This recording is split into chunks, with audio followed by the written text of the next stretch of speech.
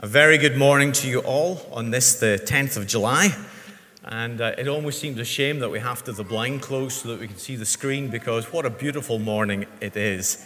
Indeed, it is great to be able to come together as God's people and to sing of God's glory and to worship Him together and to hear His word preached. Now, we're delighted to have, speaking personally, both Hannah and Caleb with us this weekend, because there's a certain event happening next week. And I'd like to ask them to come forward, and they're going to read the Bible to us this morning. The reading is from John, beginning in chapter 4, verse 46, and continuing on into chapter 5 to verse 18. So he came again to Cana in Galilee, where he had made the water wine. And at Capernaum there was an official whose son was ill. When this man heard that Jesus had come from Judah to Galilee, he went to him and asked him to come down and heal his son, for he was at the point of death. So Jesus said to him, "Unless you see the signs and wonders, you will not believe." The official said to him, "Sir, come down before my child dies." Jesus said to him, "Go, your son will live." The man believed the word that Jesus spoke to him and went on his way. As he was going down, his servants met him and told him that his son was recovering. So he asked them the hour when he began to get better. And they said to him, "Yesterday, at the 7th hour, the fever left him." The father knew that this was the hour when Jesus had said to him, "Your son will live." And he himself believed, and his household. This was now the second sign that Jesus did when he had come from Judah to Galilee. After this, there was a feast of the Jews, and Jesus went up to Jerusalem. Now, there is in Jerusalem, by the sheep gate, a pool, in Aramaic called Bethesda, which has 5 roofed colonnades. In these lay a multitude of invalids, blind, lame, and paralyzed. One man who was there who had been an invalid for 38 years. When Jesus saw him lying there and knew that he had already been there a long time, he said to him, "Do you want to be healed?"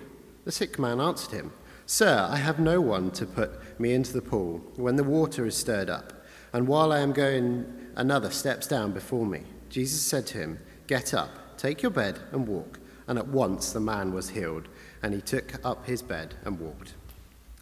Now that day was the Sabbath. So the Jews said to the man who had been healed, "It is the Sabbath, and it is not lawful for you to take up your bed." But he answered them, "The man who healed me, that man said to me, 'Take up your bed and walk.'" They asked him, "Who is the man who said to you, 'Take up your bed and walk'?" Now the man who had been healed did not know who it was, for Jesus had withdrawn, as there was a crowd in the place. Afterwards, Jesus found him in the temple and said to him, "See, you are well. Sin no more, that nothing worse may happen to you." The man went away and told the Jews that it was Jesus who had healed him. And this was why the Jews were persecuting Jesus, because he was doing these things on the Sabbath. But Jesus answered them, "My Father is working until now, and I am working." This is why the Jews were seeking all the more to kill him, because not only was he breaking the Sabbath, but he was even calling God his own Father, making himself equal with God. Well, let me add to Nigel's welcome. It's lovely to have you with us. And let me encourage you to turn back to John's Gospel, John chapter 4 and 5 we're going to be looking at. And if you picked up one of these diaries on the way in, you'll find that passage printed there. So feel free to follow along there. As part of our summer series of teaching, we have started looking at some of the signs in John's Gospel. If you were with us last week, we started into that. And we observed that John tells us at the end of his gospel that actually if you were to try and write down all the things, all the signs that Jesus performed, you wouldn't have enough books in the world to record it. And he says, but these have been recorded that you might believe that Jesus is the Christ, the Son of God, and by believing you might have life. And so it's interesting that John handpicks, he curates, if you like, 7 signs that he wants to include in this gospel as directed by the Spirit, because he is convinced that as we look at those signs in particular, we will be convinced of who Jesus is. And again, if you were with us last week, I introduced that by saying that if you ever meet someone who does something out of the ordinary, if they're a bit eccentric, or they do something that just is something you've never really encountered before, the question you would ask is, who does a thing like that? And that is the question John wants us to ask when we read his gospel. When we read about the things that Jesus did, John's saying, you've got to be asking, who does a thing like that? Who says a thing like that? So last week we thought about who turns water into wine? Jesus' first sign. And today we come to the second and the third signs, and we're going to ask, who does a thing like that? And the thing that has stood out to me as I've reflected on these verses is that, John brings us really close into the action, doesn't he? In fact, he brings us close enough to hear how Jesus speaks. His words are significant here. And the question John would have us ask as we see the power and the authority that accompanies Jesus' words is, who speaks with words of power like this? Who speaks with words of power? Well, the longer you've been around, the easier it is to be cynical. We are heading into another round of political drama, aren't we, in our country? And probably this morning, I haven't checked, the list of people who are vying to be the next Prime Minister has probably grown by 2 or 3 or 4. And we will hear them in coming weeks. They will all make their pledges. They will promise to rebuild this or that, to cut this or that, to show leadership on this or that. And for the cynics who've seen all this before, we say, I'll believe it when I see it. Don't we? I'll believe it when I see it, because we've been through this before. And because we know that witnessing something and seeing a thing happen is far more reliable than just taking someone's word for it. And we do that in everyday life. And depending on how serious the stakes are, we'll live out this mantra, I'll believe it when I see it. So for example, if you're in the car park at Tesco and someone says, I'll put that trolley away for you. Well, you don't then follow them to the place where you drop off the trolley just to make sure that they've done what they said. You don't say, I'll believe it when I see it, let me come with you. No, it's putting the trolley away at Tesco, right? You'll take their word for it. But if you've got an important document that you need to send, say it's a passport, say it's the paperwork on finalizing a house, well, you don't, with the greatest respect to any postman in the audience, we don't just take the word of the Royal Mail that they'll deliver it. No, you send it recorded delivery.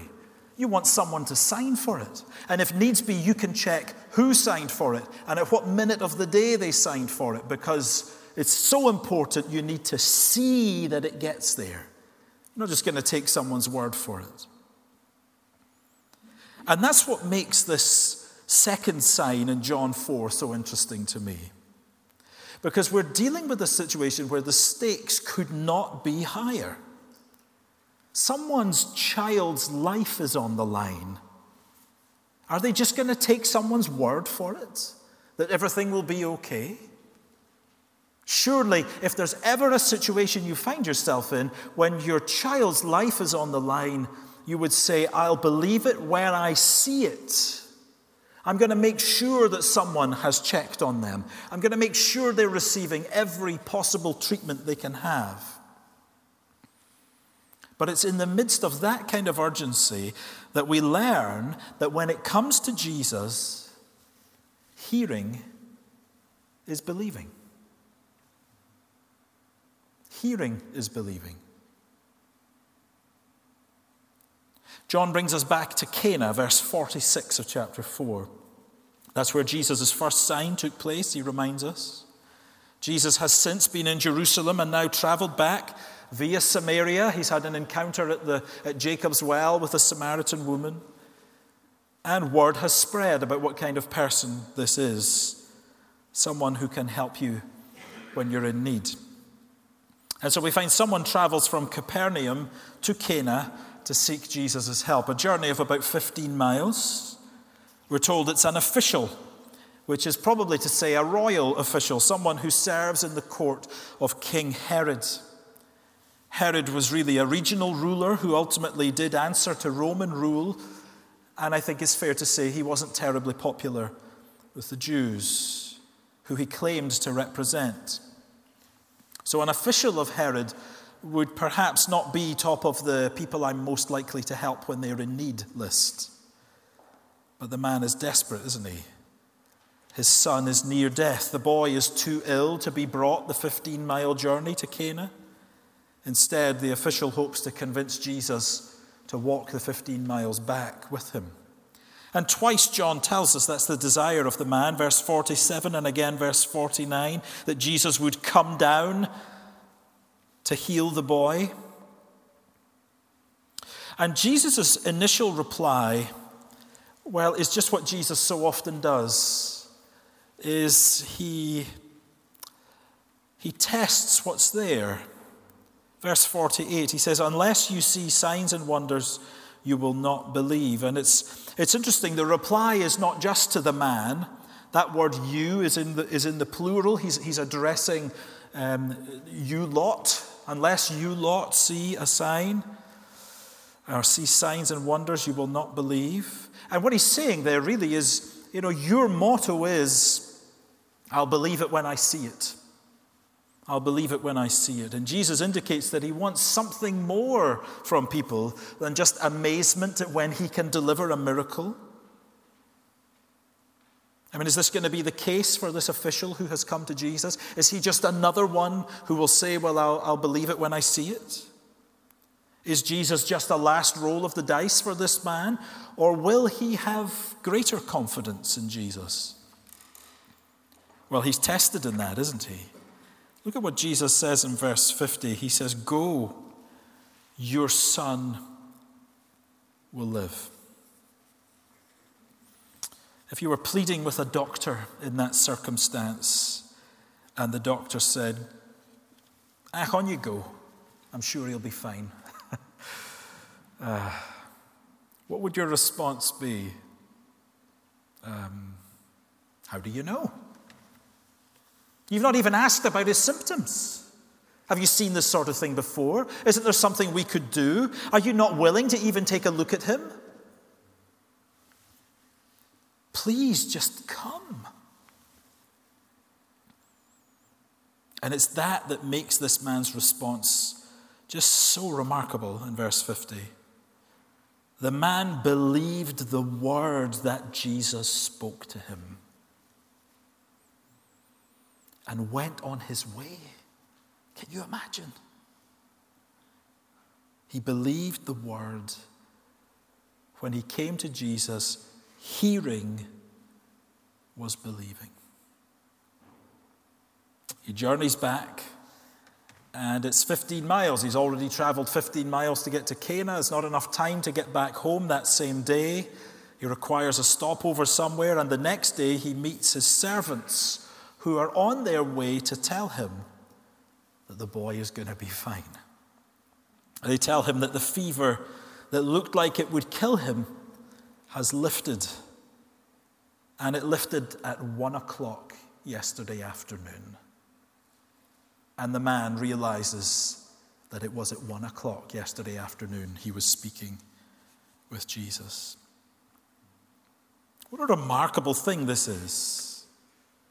That it wasn't just that Jesus said, yeah, I'm hearing what you're saying. Don't worry, he'll probably be fine. That's not what he was saying, was it?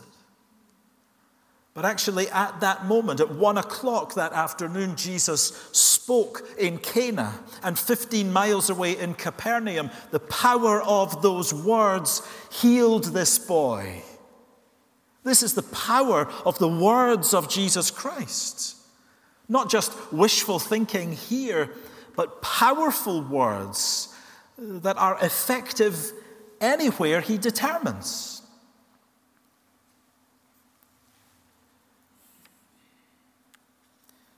And this is the pattern of Jesus' ministry. He speaks. And he speaks authoritative, powerful words. This is why it is such a grace from God that we have his word to us. He speaks to us. He has given us his word. The Bible would confidently attest of itself that all Scripture is breathed out by God. This is what he's given to us in his word. These same kind of authoritative, powerful words that Jesus spoke in person in Cana of Galilee, and that were able 15 miles away to heal a boy who was on the verge of death. And what we can take from this is that when Jesus speaks, we can take him at his word. A remarkable testimony of faith from this official who was ready to walk back seemingly empty-handed. But actually he walked back trusting that Jesus Christ, who had promised, would do what he said he would do. And this is the great privilege of being a believer in Jesus Christ. The Word of God tells us that all the promises of God are yes and amen in Christ to those who belong to him. And so there are the great assurances of Scripture. You know, that this world, what we see around us is not everything that there is, but this world in all of its sadness and sorrow is actually heading for a definite destination, a place where God will redeem all things, where he will dwell with his people, where it will be a day where there's no more sickness, where there's no more children on the verge of death, where there is no more sorrow or death or curse. And that is a promise that comes to everyone who's a believer in Christ. And here's the thing that we can take from this event in John's gospel. This sign is crying out to us. You can take Jesus at his word. He has said he will do it. He has made that promise to you. Now go.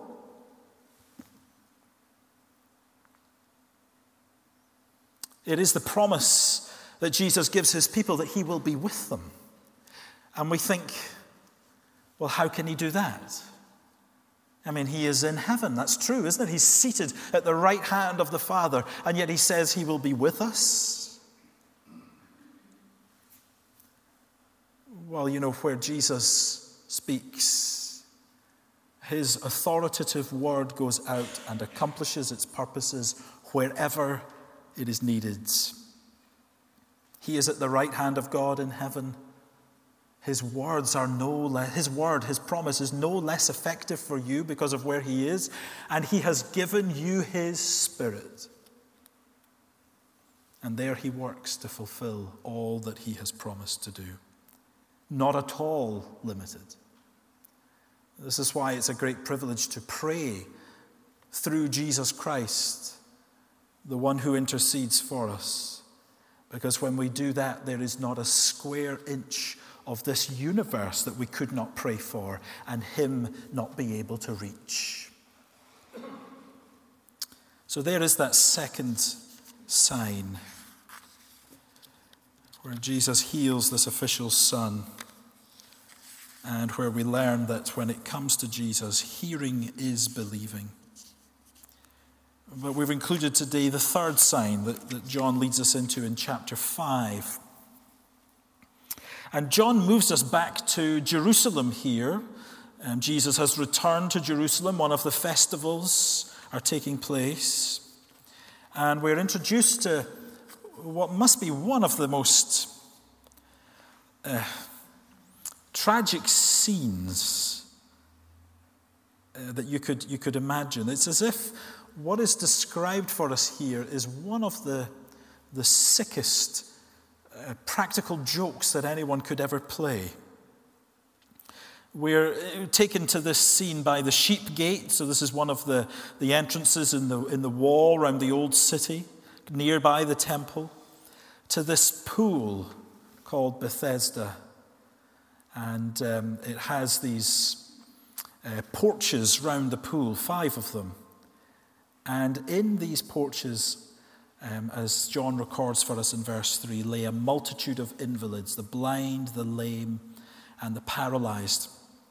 And if you're eagle-eyed, you will see that verse 4 is missing from John chapter 5. And the reason why it's not in the main body of the text is because it probably wasn't part of John's gospel as originally written, but an explanatory note put in the margin. And so if you have a footnote in your Bible, it will tell you that these people were waiting for the moving of the water, waiting for an angel of the Lord to come down at certain seasons into the pool and stir the water. Whoever stepped in first after the stirring of the water was healed, and whatever disease he had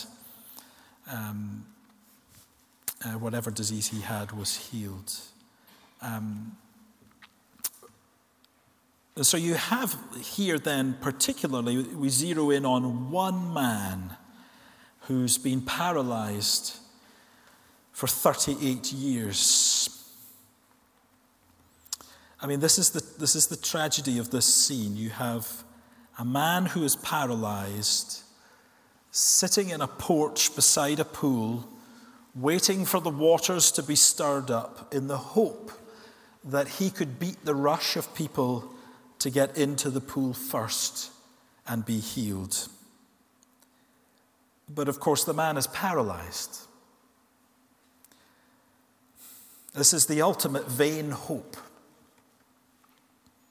I mean, what is his hope in here? That just he has this superstition about the water. It's going to be stirred up, and somehow, maybe someday, there will be some turn of events that would mean, even though I cannot move from where I am, I'll get into the pool first.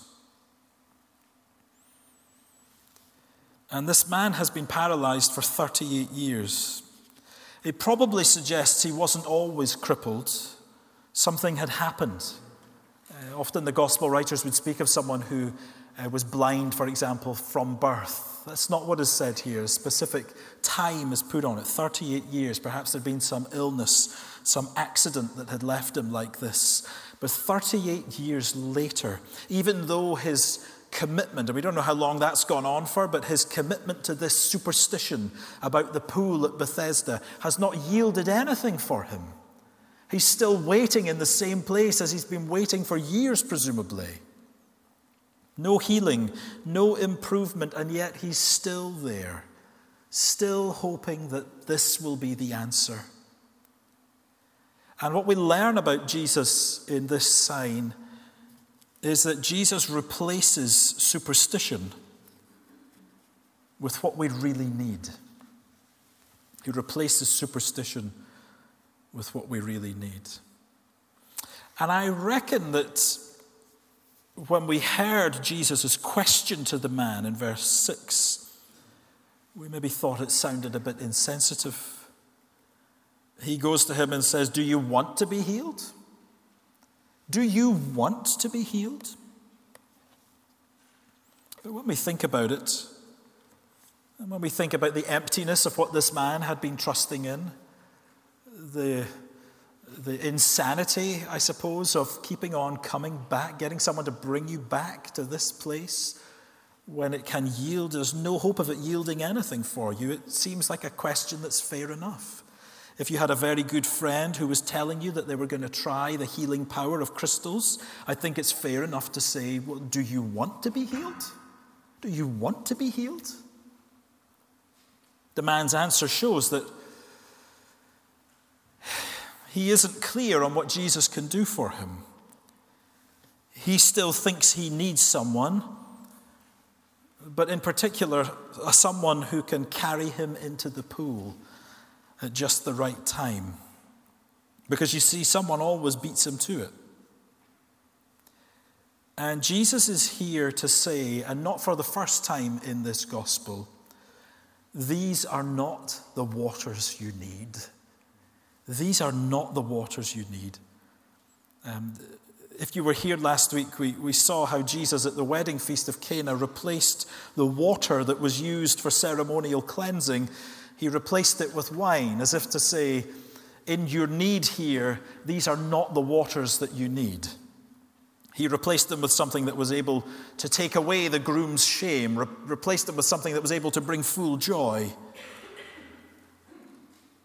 Earlier in this chapter, you may be familiar with the story of Jesus meeting the Samaritan woman, and he tells her that what she needs most is not the water in Jacob's well, but him, the one who can give living water that wells up to eternal life. And here in John 5, to this paralyzed man, he replaces the water of superstition with what's really needed. The man needs Jesus himself. And so Jesus speaks. And again, look at these powerful words. Who speaks with these sorts of words of power? Verse 8, get up, take up your bed, and walk. And here is the power in those words in verse 9. We're told at once. At once the man was healed, and he took up his bed and walked. Just as we saw with the royal official's son, the moment Jesus speaks, it happens. What he says happens. And again, we're being introduced to patterns of Jesus' ministry here. One of the things I'm interested in is how Jesus deals specifically with this man. John tells us that at the pool of Bethesda there lay a multitude of blind, lame, and paralyzed people. But Jesus comes to seek out one man. One man. Jesus doesn't transform this man's life against his will, does he? There's the question there, do you want to be healed? Are you more caught up in this identity you have as the paralyzed man who can never get into the water first? Or do you want to be healed? Do you want to be something different? Are you more caught up with this identity? Does it just have too much of a hold on who you are for you to trust me?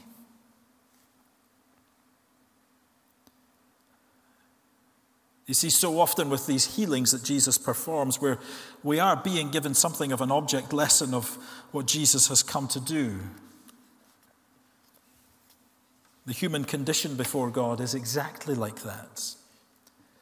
The Bible says that all have sinned and fall short of the glory of God. That is, it leaves no exceptions. All have sinned. And what we find in what is entailed in that being a sinner is that we are bent out of shape. We're unable to reach God, unable to know God. We have a sinful nature, turns us away from him. Elsewhere, the Apostle Paul would describe Christians before they came to Christ as being alienated from God, hostile in mind, doing evil deeds. And the message of Jesus comes to us. It is a message that says you can be healed of this sin sickness. You can be restored to God. You can be restored to the shape you were designed to have, to know God, to glorify God. You can be forgiven your sin. And it is all wrapped up in this individual hearing his word, responding in faith. Not hoping in some superstition for these things. Not even hoping that some stirring up of the waters in your past will be enough to see you right with God, whether that was done in a church or anywhere else. No, it is Jesus who the sick need. It is Jesus whom the sinner needs. And it is this personal commitment of Jesus to save, to heal, that will lead him all the way to the cross. It's there that he bears our sicknesses away, our sins away. It is there that he stands in the sinner's place. And he calls all who will come to believe in him. That when he was able to say on that cross that it is finished, that he has stood in the place of sinners and borne the penalty they deserve, and it is finished, it's complete. That for all who come to him, they will find all the benefits of that.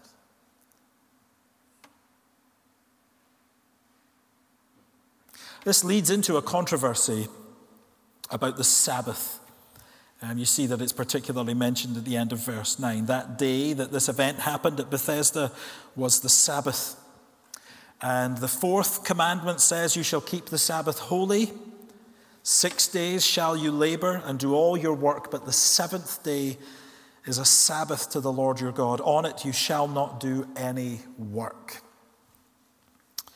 And of course, for those who wanted to police those things, well, you need to have a definition of what we mean by work, right? What is the work that we're not allowed to do on the Sabbath? Well, there were some well-intentioned men who drew up a list of additional rules around this specific part of the law. And you see, these rules were there just to be safe. We don't want to accidentally end up breaking the Sabbath commandment, do we? So here are these additional laws to keep you safe. So someone worked out how far you could walk on the Sabbath.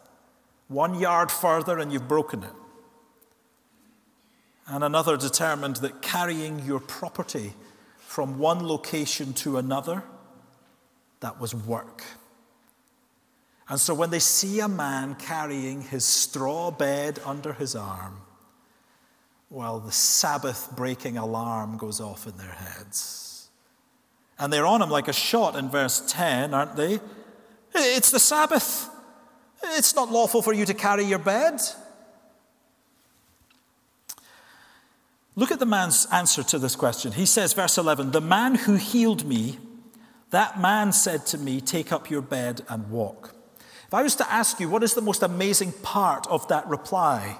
If you were to hear someone give you that reply, what is the most amazing part of it?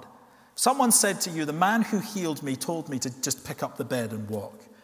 You would say, hang on, are you the guy who's been sitting at the pool of Bethesda for the last 20 years?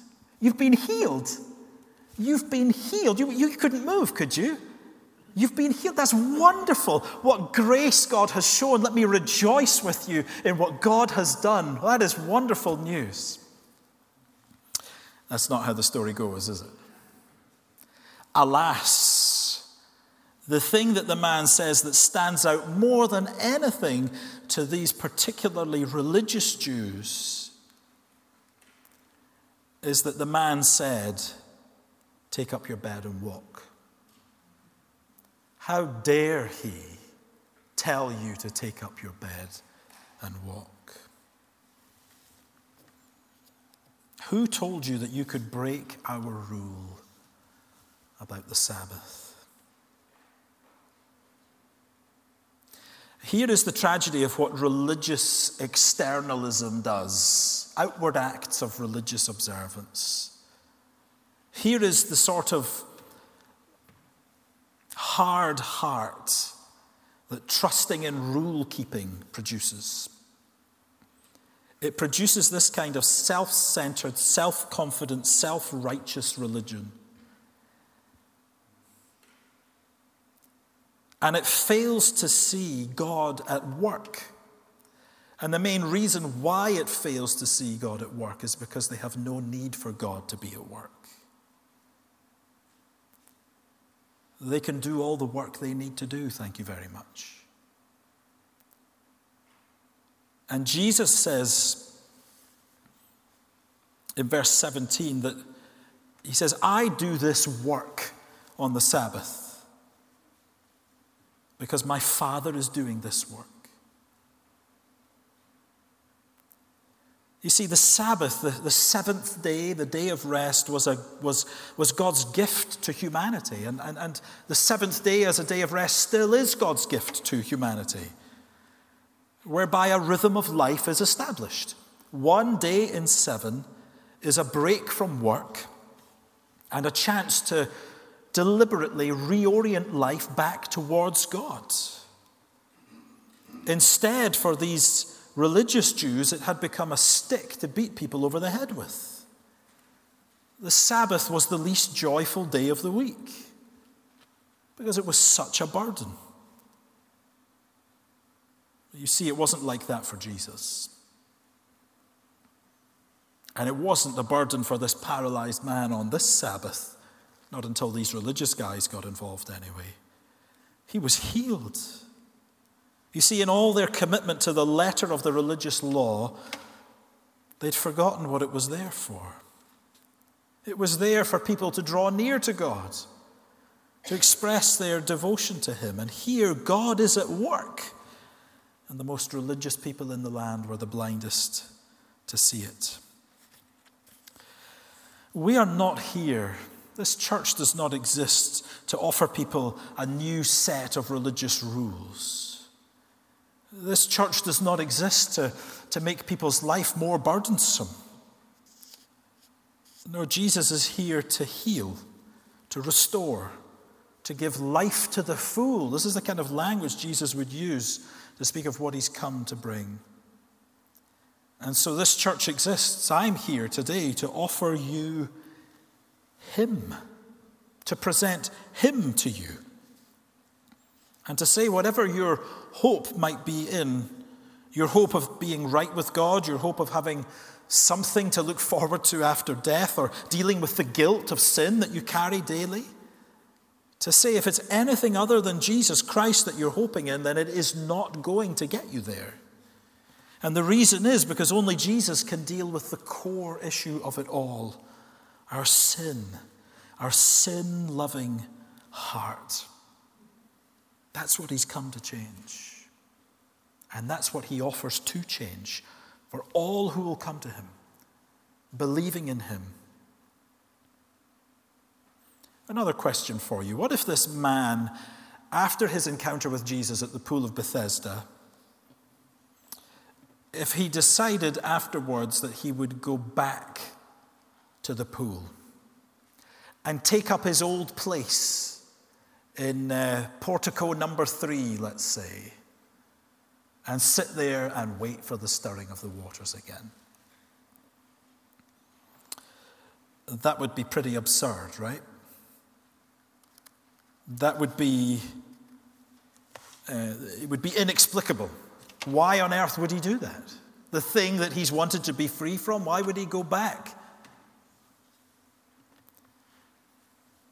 And this is exactly what doesn't happen. Or certainly not what Jesus wants to happen. Because you see in verse 15, Jesus calls this man to live out a new identity as one who follows him.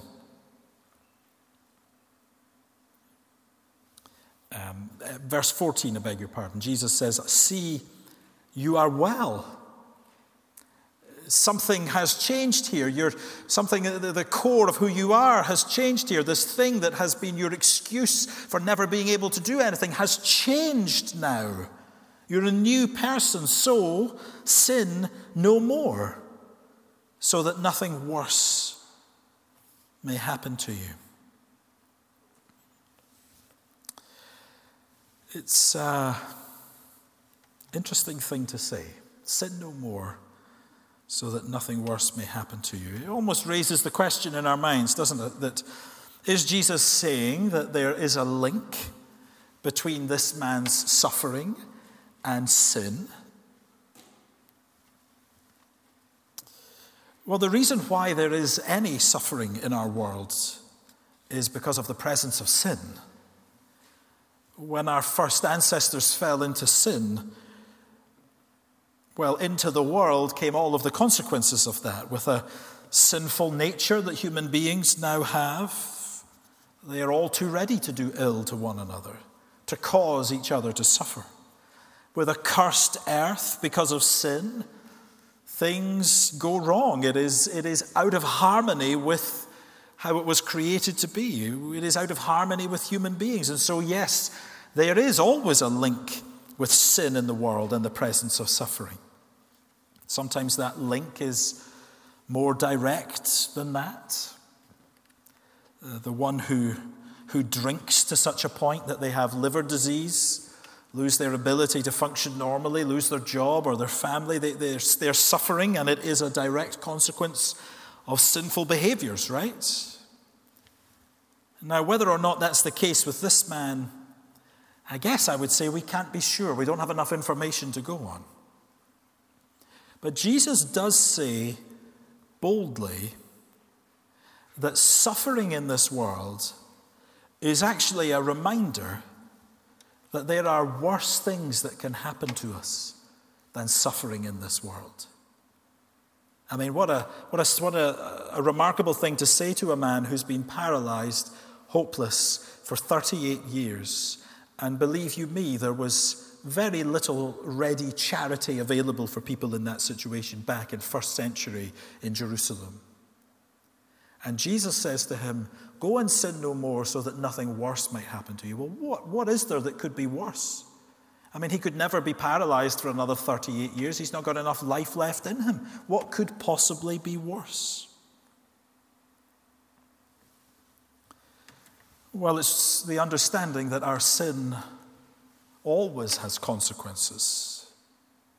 And not necessarily physical consequences here and now. Jesus is drumming home to this man that you're well now. Don't let that allow you to slip into a false sense of security. Don't forget. Change the direction of life away from sin to follow me, because what would be the point of being free from your suffering now just to allow yourself to fall into the infinitely greater suffering of facing God's judgment because you wasted your life in sin rather than following the Savior? And in doing this miracle for this man, surely isn't this testifying to him that the promised Messiah is here? Here is the accompanying sign. You can listen to this man. You can have it verified. This is God's man. This is the God man. Trust him. Follow him. Don't live just for what you can get now. Live for Christ. Sin no more. That there be a new pattern to your life. There is a God in heaven, and we will all stand before him. Follow Jesus lest something worse happen to you. Let's be very clear on the order of things here, just quickly. Jesus is not saying, live a sinless life and then you'll be good enough for God. That is not what he's saying. You notice the order of things here. Jesus comes to the man first, changes the man first, calls him to the life of following Christ then, after that. There's the foundation in place. Life is changed by the encounter with Christ, and then he says, now come follow me. Doesn't say, but obey all the rules and then you'll be good enough. That's back to the old ways. That's the external religious route that could never get us there. But Jesus says, I've changed your life. I've given you a new identity. You belong to me now. Now come follow me. That's what he says to all who will come to him. This is still early in Jesus' ministry, but we're finding that Jesus is already on a collision course with the religious leaders of his day. Verse 16, his activity on the Sabbath, which they deem as work, but doing good deeds, helping people, that's not what the Sabbath is for. But more than that, the sort of statement that Jesus delivers in verse 17 is what could really get someone in trouble. He says, my Father is working until now, and I am working. Jesus' words are powerful. And the answer to our question that we're thinking about this morning, who speaks with words of power, is actually given to us from Jesus' lips right here. My Father is working until now, and I am working. And John explains the significance of that to us in verse 18. This was why the Jews were seeking all the more to kill him, because not only was he breaking the Sabbath in their eyes, but he was even calling God his own Father, making himself equal with God. This was just not how ordinary Jews spoke. Sure, Israel as a nation, as a people, they could and they did refer to God as their Father. But for the individual Jew to speak as Jesus does, to speak of my Father, and to be able to say that his work is my work, Jesus is putting a little equal sign between God and himself, isn't he? Jesus is equating God and himself. He's saying the Father and the Son are inseparable in the work that they do. Inseparable in this mission that I've come to accomplish. And so the work that you see me doing is the work that he is doing. And this is one of these unambiguous moments in the Gospels where we don't get to simply say, well, Jesus was a good teacher with a lot of wisdom for us to learn from. Because we can see here that Jesus was most certainly not satisfied with that kind of claim for himself. He was grossly disappointed with those who could only see him as a good teacher who had some wise words to impart. Here he is speaking in terms that makes him equal with God. Well, what is equal with God other than, God's? This is the sort of language he uses to express that he is God in flesh. Who speaks with words of power? God, come in flesh, does. Who else could speak here and at the same time enact a healing 15 miles away? Who else could command the man who'd been paralyzed for 40 years to get up and walk? But what do you think? Who speaks like this? Who speaks with words of power? Maybe you've never really thought that through. We would love to give you a copy of John's Gospel today. Go and read these signs that John sees as so convincing. And if you have a friend who's a Christian, or if you would like, there'd be people who'd be very happy to read it with you. What a wonderful thing to do. Maybe you've never trusted in Jesus Christ and you need to come and hear him calling you specifically, who steps into the midst of the multitude of those who are blind and lame and paralyzed, and he comes to you and he says, do you want to be healed? Do you want to be forgiven? Do you want eternal life? Let me urge you to trust him. And maybe you're a Christian here today and you believe all of that. You have no difficulty answering the question, who speaks with words of power? But if we believe that it is Jesus Christ who is God, who speaks with words of power and authority, then we receive those words of power as authoritative in our lives. We want to be obedient to him. We want to love God. We want to love our neighbor. We want to glorify Christ in all parts of our lives. And maybe again it is to come and to read through John's Gospel and be amazed again at who it is that has saved us and called us to follow him. Who speaks with words of power?